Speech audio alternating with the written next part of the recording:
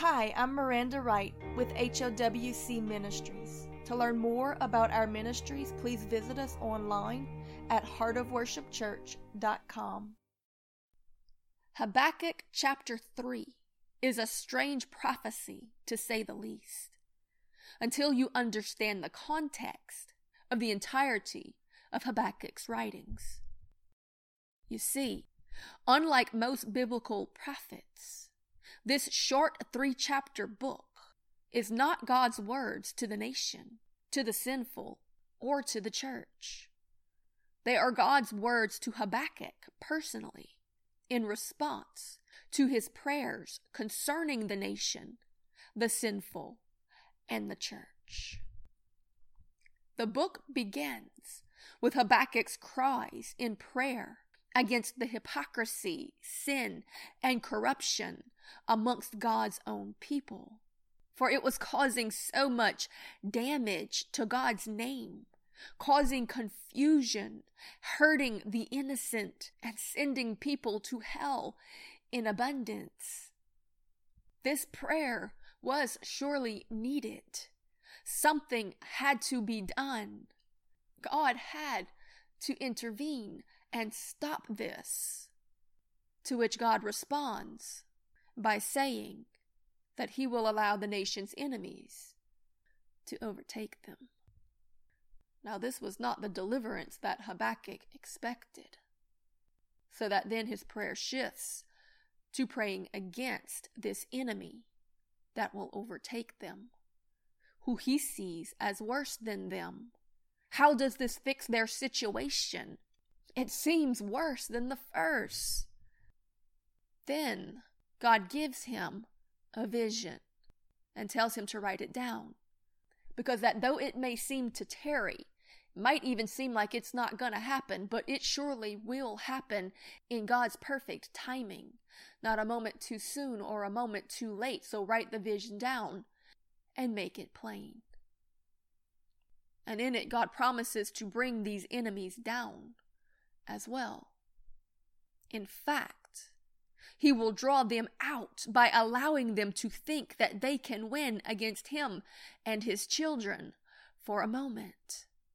The people will be humbled, repent, and seek him again, and the enemy will be defeated. A perfect victory is coming once this work is completed. But it will take endurance, faith, and patience in the moment to make it to the good end that he is promising. So trust in his faithfulness. You see, just because God uses these enemies as his rod of correction does not mean that he endorses them, nor is he for them.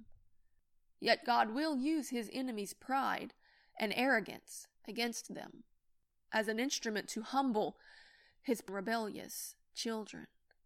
An object lesson to show them what the sin that they have been harboring, excusing, envying, and even endorsing really looks like when left unchecked. What cruelties and wickedness they inflict, to allow them to see that God's righteous judgments are good and are for the good of everyone, and always was. That his words and restraints are to prevent such terrible things from taking place, as what happens when men trust in the leading of their own vain imaginations. War and destruction, oppression and cruelty, death and debauchery are always the results when men stray away from the goodness of God, his words, his wisdom, his precepts, his presence, and his instructions. When you start to think that you don't need him, you will see what happens in his absence. Pride always comes before a fall. Yet is God still so merciful, ever watchful, a very present help in times of trouble, always listening for the cry of the humble. Because when the repentant and humble heart cries out, having realized that they do need their God and King, He is so willing to rush back in and save them. He did this for Israel time and time again. Without God, we can do or have no good thing. We will fall to the snares of the enemy, who is cruel and deceiving every time. Yet when we cry, God hears. The prayers of the repentant enter into His ears, and His eyes are ever on the righteous. Those who know Him personally will be strong and do great exploits, even in the midst of these troublous times. Though the sea may roar and be tossed, though war may threaten the coast, though glittering spear and flaming projectiles may be launched, still will the righteous have faith in His faithfulness, trusting in His wisdom and purposes, hoping in His promises, and having joy in trial and tribulation, rejoicing when things start shaking, because it means that their redemption draweth near. The Lord has heard their cry. He is moving and doing a work in the earth. Oh, endure but for a season. There is a reason to bring you to the better end that He has promised. Destiny is coming. You just have to go through the wilderness. Dawn is breaking. Just make it through the darkest hour praising. He will equip His remnant. You will not be forsaken. Chapter 3 of the book of Habakkuk reads as this: a prayer of Habakkuk the prophet upon Shigionoth. O Lord, I have heard thy speech, and I was afraid. See, he knew what was coming, and it made him fearful for a moment. In wrath, remember mercy. Oh, he knew that there were mighty judgments coming, and he began to plead for God to relent. His glory covered the heaven, and the earth was full of His praises. Oh, my friend, when the Lord steps in, everything changes. Habakkuk says, before Him went the pestilence, and the burning coals went forth at His feet. He stood and measured the earth. He beheld and drove asunder the nations, and the everlasting mountains were scattered. The perpetual hills bowed down. Oh, all of these things that you think in your imagining that can't be altered or changed or moved, when He steps in, everything that you thought you knew is at the mercy of the King. It can all be changed in a suddenly. His ways, it says, are everlasting. I saw the tents of Cushan in affliction. Cushan is a place of blackness. And the curtains of the land of Midian did tremble. Midian means strife. Those who were causing this darkness upon the land and this strife, oh, they trembled when the power of the Lord God Almighty Himself began to step in. Thy bow was made quite naked according to the oaths of the tribes, even thy word, Selah. Thou didst cleave the earth with rivers. The mountains saw thee, and they trembled. The overflowing of the waters passed by. The deep uttered his voice and lifted up his hands on high. I believe this imagery is a reference to the greatest wrath that the earth had ever experienced up until this time.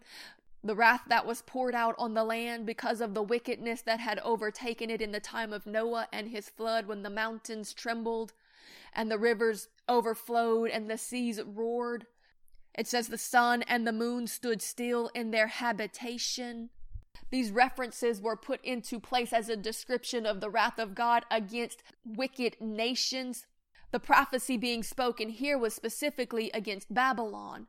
But Babylon was a type and a shadow because it's the same spirits behind them that have influenced men to come into allegiance with these ungodly entities throughout history.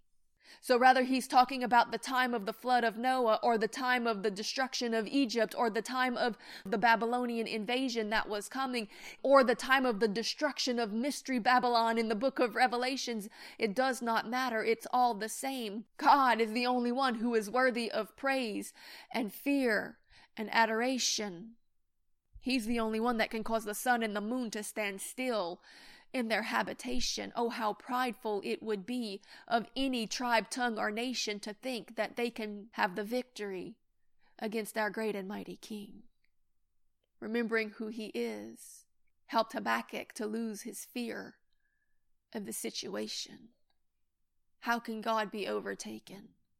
He cannot. If he's allowing this, it's for a purpose. It's to draw out that old serpent and those who are in allegiance with it.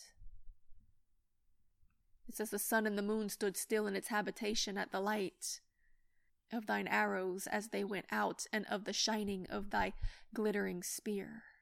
Thou didst march through the land in indignation.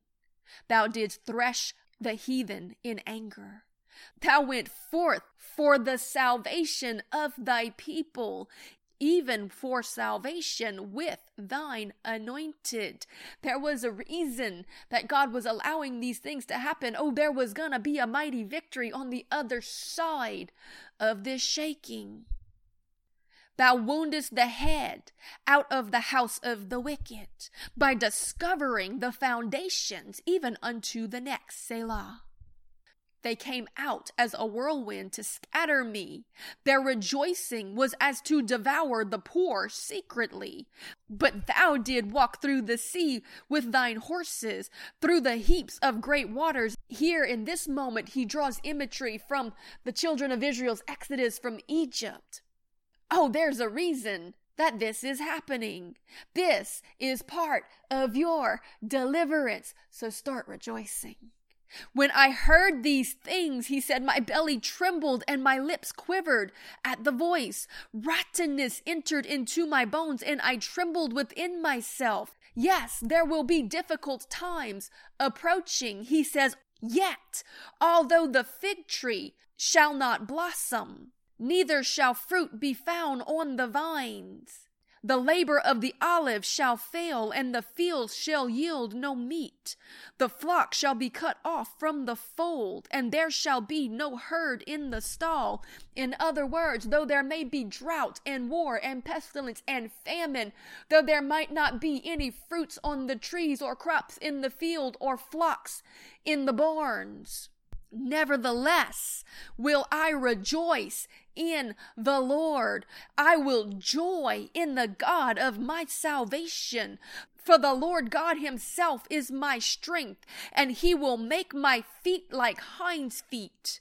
And he will make me to walk upon mine high places, to the chief singers on my stringed instruments. In other words, it doesn't matter how bad it gets. He's gonna equip me to thrive in the midst of it. He's gonna pour out a greater outpouring of anointing and grace. Where sin abounds, grace abounds all the more. He is going to equip his remnant to do great exploits in the midst of the trials that are coming. Yes, there will be a shaking. Yes, the path will be rocky and difficult, but he will give you the right feet, hind feet. This was the mountain deer that could jump and dance upon these impossible places. No, the path was not going to be made easy, but instead he was going to equip you to dance with ease in these difficulties. Oh Lord, we thank you that you have a plan, that you have not forsaken your children. Oh, we will not be shaken because we know that we have not been forsaken. We know that our God has a plan at hand, and we will put our hope in him. Our trust is in the Lord. His joy is our strength. His promises are secure. Therefore will we rest under his wing. Remember that when Jesus entered into Jerusalem, before their great time of shaking, before the nation would fall, not too many years hence, under the Roman occupation, he wept over them and he said, you missed your time of visitation. I would have gathered you under my wing like a hen does to her chicks, and I would have protected you and covered you if you would have just trusted in my promises. But because they took matters into their own hands and they tried to fight in the flesh, they missed him. They missed their chance. So let us not be guilty of this. Lord, we come to you today in all faith and decree and declare that we know what you are doing is so much bigger than defending a physical kingdom. The Israelites of that day, they thought that the Messiah was coming to preserve their physical kingdom, to defeat their enemies and set them up to be national rulers over the world. That's not the purpose. He wanted to save the lost and prepare them for the spiritual kingdom that was coming, the one not made by the hands of man. Oh, stop fighting to try to save the Babylonian system. It's gonna fall in a mighty shaking. But in the shaking, Jesus himself instructs his followers to be praising and rejoicing, because it means that their redemption from it draws near. But in order to do that, you've got to have more faith than fear. So again, today, my Lord, we proclaim, just as Habakkuk did that day in his final prayer, when he said that when he first heard the things that were in store, he was afraid, but as he began to meditate on the Lord and remember his greatness and how he had brought down all of these evil empires that had ruled the world before, he remembered that God was preparing them for something more. And it put a joy in his heart, a rejoicing and anticipation that no matter what it looked like around him, he would be able to continue dancing and singing and praising, knowing that God would equip him. There would be a greater outpouring in the midst of this. So no, we will not be shaken, because we are not forsaken.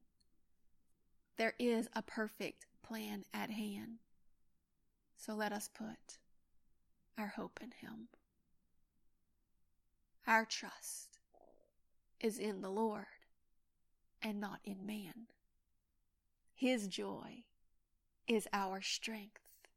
Remembering that we are the hope and the joy that was set before him, he gave all to redeem, to deliver, and to save me. He will not forsake or fail his holy remnant. His promises are secure to them. Therefore, do they rest in confidence under the wing of their almighty, powerful warrior, Redeemer, God, and King. Oh, we will not miss the time of our visitation. We will not be found alone or hopeless or faithless. We will be found rejoicing, preaching, prophesying, proclaiming, and praising as we walk out into our purposes and march forward unto the day of the Lord's returning. No, we will not be shaken. We are not forsaken. We will be equipped. We will be strong.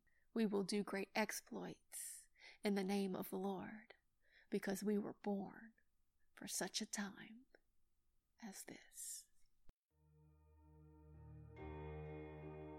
This message was brought to you by HOWC Ministries. To learn more about our ministries, please visit us online at heartofworshipchurch.com.